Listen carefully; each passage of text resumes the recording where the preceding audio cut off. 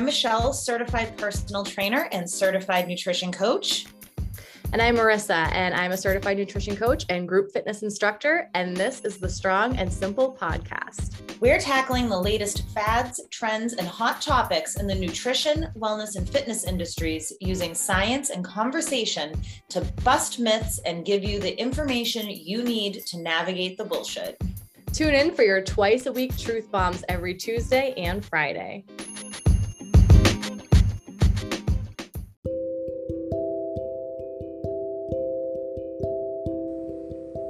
We, Michelle Farrell and Marissa Szabo of the Strong and Simple podcast, reside on Pawtucket land. We acknowledge the land and the Pawtucket people, as well as the land and the people of the many Native nations of whom the land belongs, to respect and honor them and their land, as well as to be mindful of the harm colonialism has and continues to do on the Indigenous people of the United States and the world. This land acknowledgement is our commitment to support Indigenous peoples and their voices in the struggle against systemic oppression and for human rights, as well as to push against the canceling and erasure of their history, their stories, their culture, and their present.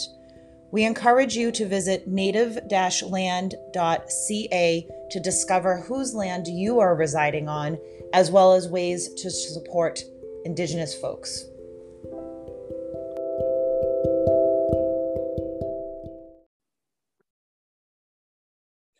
Hey, everybody. It is Michelle, and this is another mini-sode of the Strong and Simple podcast. I am so excited to have you here with me today, and I hope that you are also excited for this topic. This is a topic that I've been meaning to record for an episode for a while, but other more pressing topics, I guess, have kind of come up ahead of time. So what is this topic, you are asking? Well, it is all about nutrition and fitness tracking. And is this inherently bad or is it better? And like some other things we have discussed here on the Strong and Simple podcast, the fitness and nutrition world, especially on social media, is by design very polarizing. Meaning there is not a lot of folks that are kind of talking in the gray areas, in the nuanced areas, which is actually where most of the best advice actually comes from. Because as human beings, our lives are not typically spent in very polarizing ways, right? And, but that's not necessarily what sells or gets folks' attention on social media, or what ends up being what people necessarily Google, right? And it's really important in order for folks to be able to find coaches and trainers that when they do the Google, we pop up in your Google search, right? So you may have actually landed here today because you Googled nutrition tracking. Is it bad? Or you may have Googled, should I track my macros, right? That may have led you here somehow in a roundabout way. So let's dig into this because it is a mini-sode. We know I love to talk. Well, we know as long as this isn't your first time here. So, is nutrition tracking bad? You will find a lot of people on the interwebs that say that tracking your nutrition is going to create disordered eating. It's bad. You should not do it, etc. And then you're going to find other folks on the other polarized end that say you should always be tracking your calories or macros. This is how you lose or maintain weight. This is how you make sure that you're eating enough, right, for your training. And so in nutrition, I think that tracking or journaling can be and both. What do I mean by that? in my opinion, as a nutrition coach, as long as you are able to recognize if somebody has an eating disorder by there's just, having a conversation with your client, with the person you're working with the person I'm working with, and then refer out to an appropriate medical professional for said eating disorder or disordered eating, then likely tracking or journaling your food, especially in the short term, is probably going to be not harmful. But again, this is nuanced and this is complex. And this is why individualized nutrition coaching can be very, very useful for many folks. And again, remember that any advice I'm giving here is not individualized advice, and it is most definitely not medical advice because I am not a medical professional. However, for many people who have lived in a very, very rigid, rule-based dieting world, journaling can give us some very helpful insights into how foods make us feel when we feel hungry, actually learning what hunger feels like, learning what fullness feels like, recognizing what foods we actually enjoy and which ones we've been eating because they were on some what you should be eating food list. I also find that tracking, particularly protein intake, fiber intake, and even carbohydrate intake, can be very life-changing for many folks who are strength training and or doing some sort of endurance or cardio also, in addition to strength training, and then also living fairly active lives, who have been living most of the time in a world of restriction and diets and might possibly be not eating enough, especially protein and carbohydrates, to be allowing our bodies to respond to the training that we are doing and the lives that we are living in a beneficial way.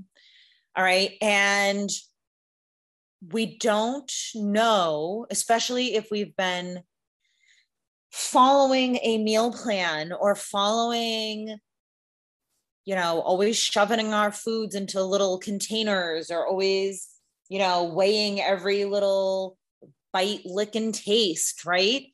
We may have really lost that connection to what we're eating and what makes us actually feel fueled, makes us feel satisfied, and what we enjoy. Okay, so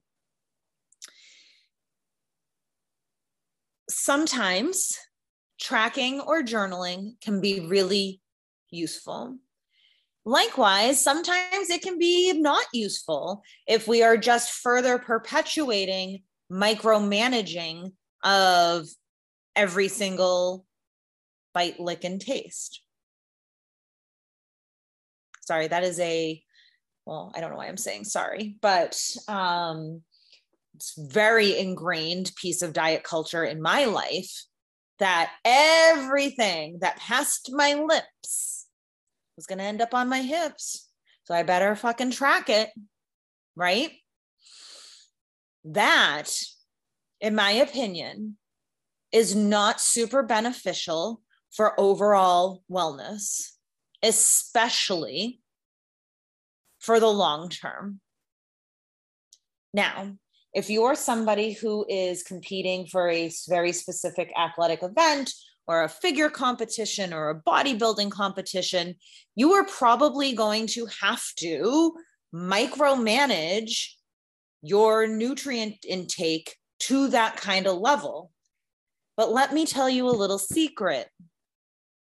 That kind of micromanaging is not supposed to last long term. It's supposed to be for a very short amount of time to get not sustainable results. Okay. And I'm very grateful that folks in the fitness modeling industry, in the acting industry, that folks in the bodybuilding and fitness competitor industry and world are talking about this more, because it can lead folks who are not necessarily living in that world trying to follow those plans, thinking they're supposed to look like that at 8% body fat or whatever forever. And for most people, that's just not going to be sustainable or healthy, especially emotionally, mentally, socially. Okay. So tracking your nutrition can be useful when we are trying to make sure that we are eating enough, especially protein, fiber, carbohydrates. Okay.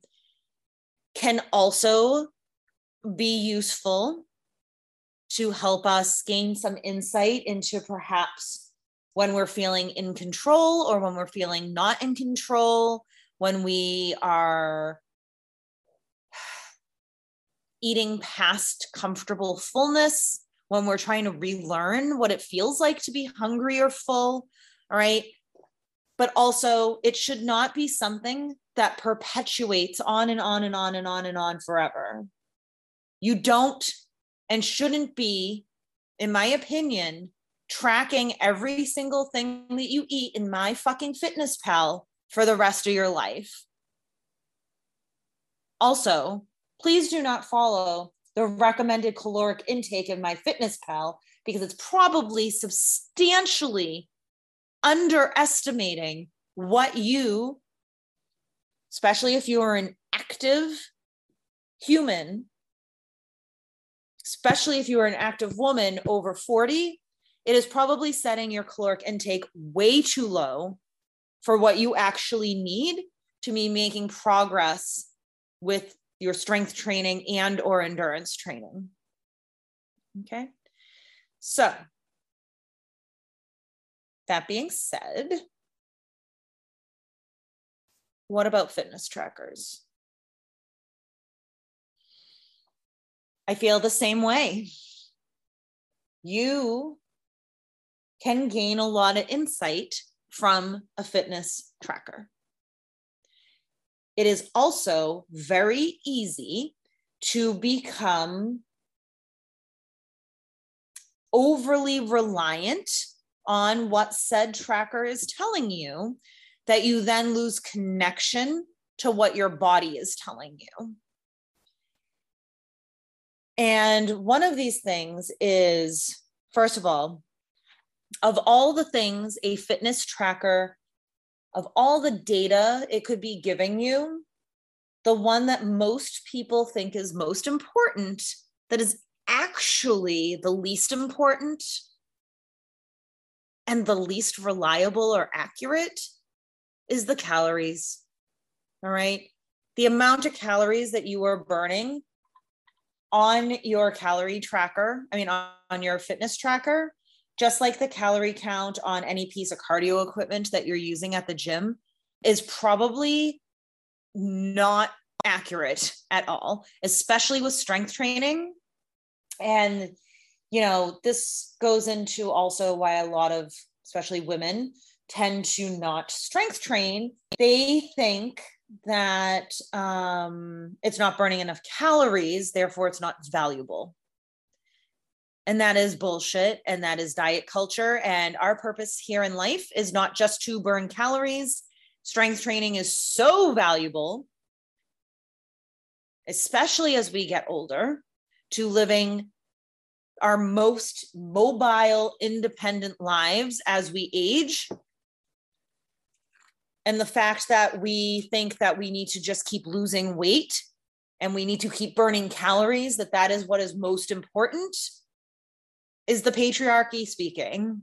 All right. So just, excuse me, if you are over relying on your calorie tracker to be telling you how, your fitness tracker, see, I did it again, your fitness tracker be telling you how many calories you're burning, then it might be time for a break from your fitness tracker.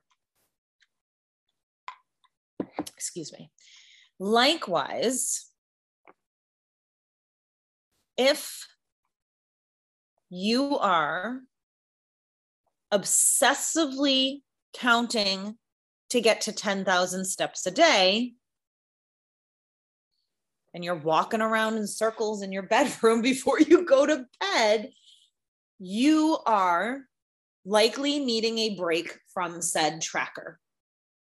I am all for having goals. I am all for getting more movement into your life. I am all for a daily walk.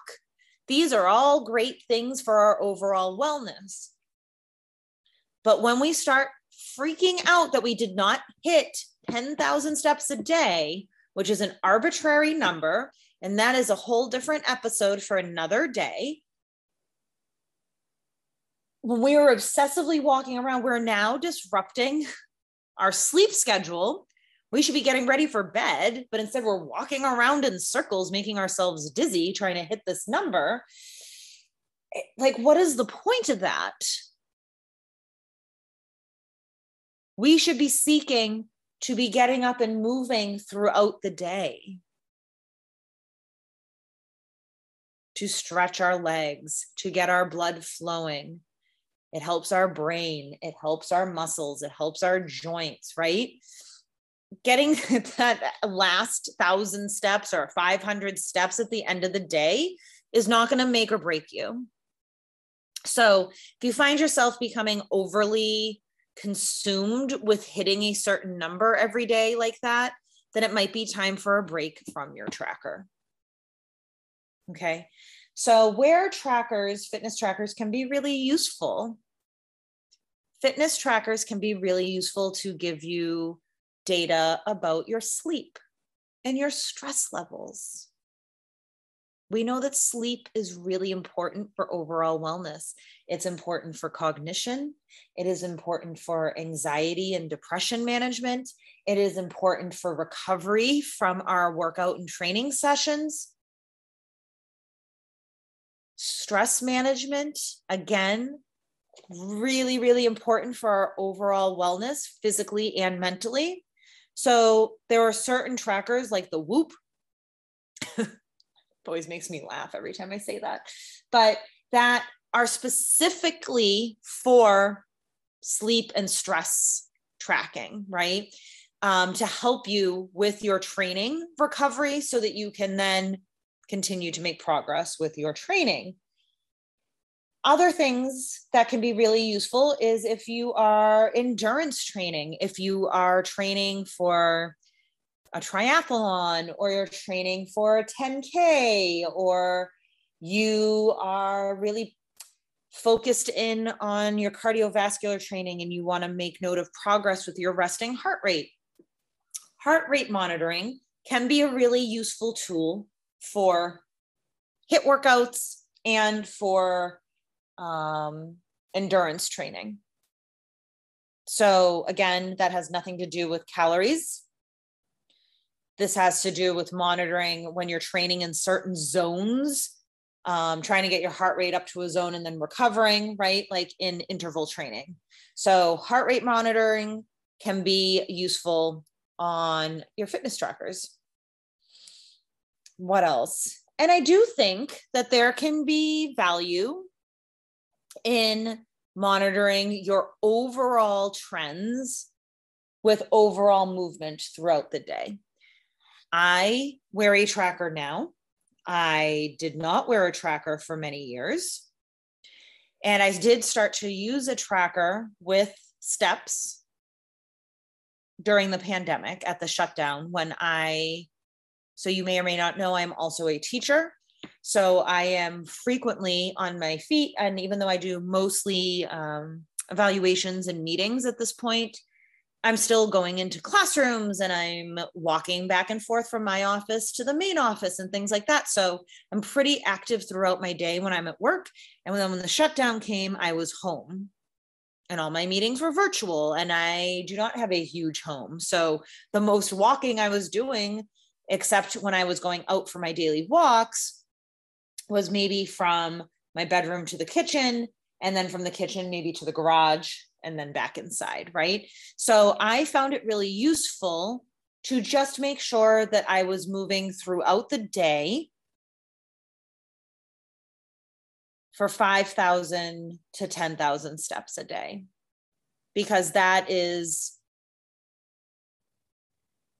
really what's recommended, what most of the research is showing. I believe it's 4,000 steps a day increases your overall wellness. And then like it kind of bottoms out around 7 or 7,500. But the more you're moving, it's not going to hurt you, right? But at some point, the like research-based evidence about getting the more steps, the better, like the benefits start to just kind of plateau out. Again, another episode for another day. However, I am not, if I hit 9,400 steps and it's time for bed, I am going to bed.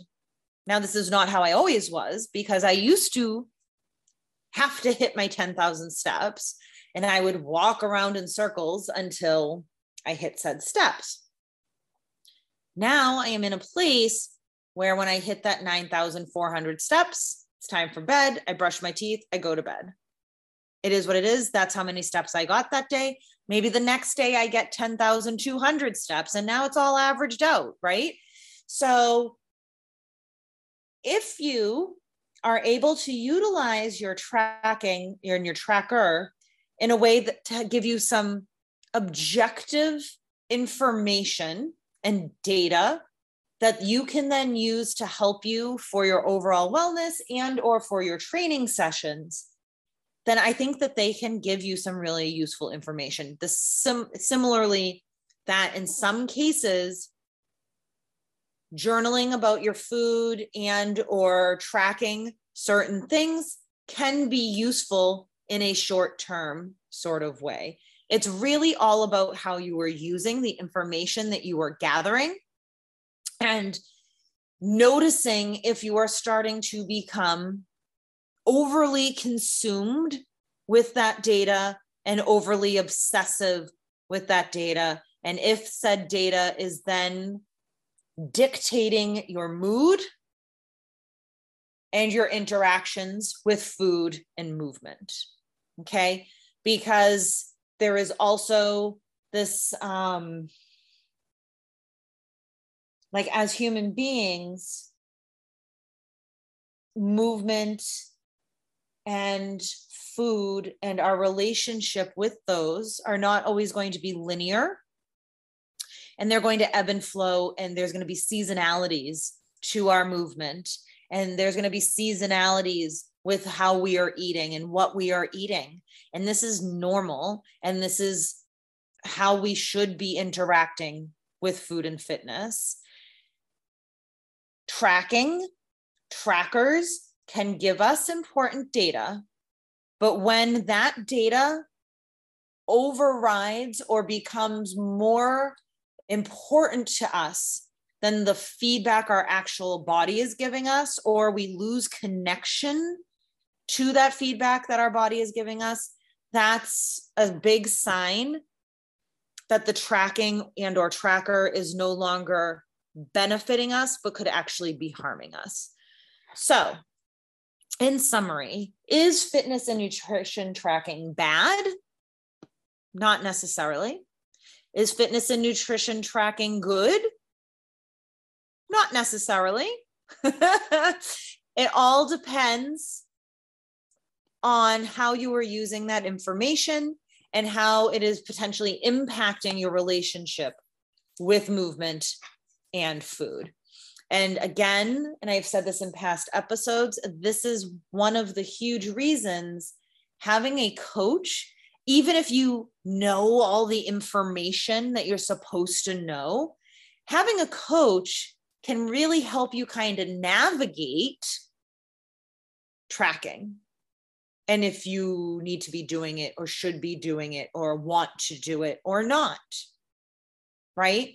Because there are all these nuances and gray areas that having somebody else to guide us through those conversations can be really, really useful. A coach is not somebody to tell you what to do.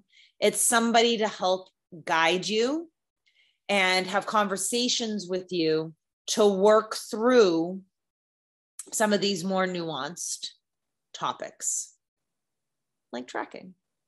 So I hope this was helpful for you. If you have questions, please join the conversation over on our Instagram, Strong and Simple Podcast, or email us at strongandsimplepodcast@gmail.com. We really love to hear from you. We love the conversations that have been starting and having over on the gram and on the blog. So please join us there as well if you are comfortable. And stay tuned for the next episode of Strong and Simple Podcast. Thank you so much for being here. We love you and appreciate you so much.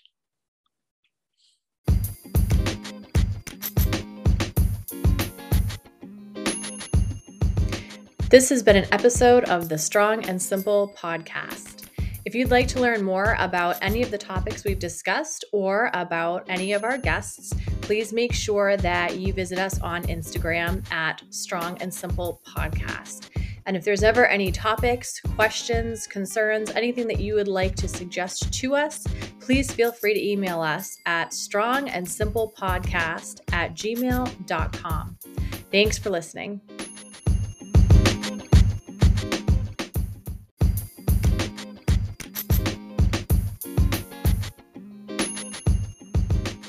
The content of this podcast represents the views and opinions of Michelle Farrell, Marissa Szabo, and their guests, and is not intended to be individualized advice or recommendations.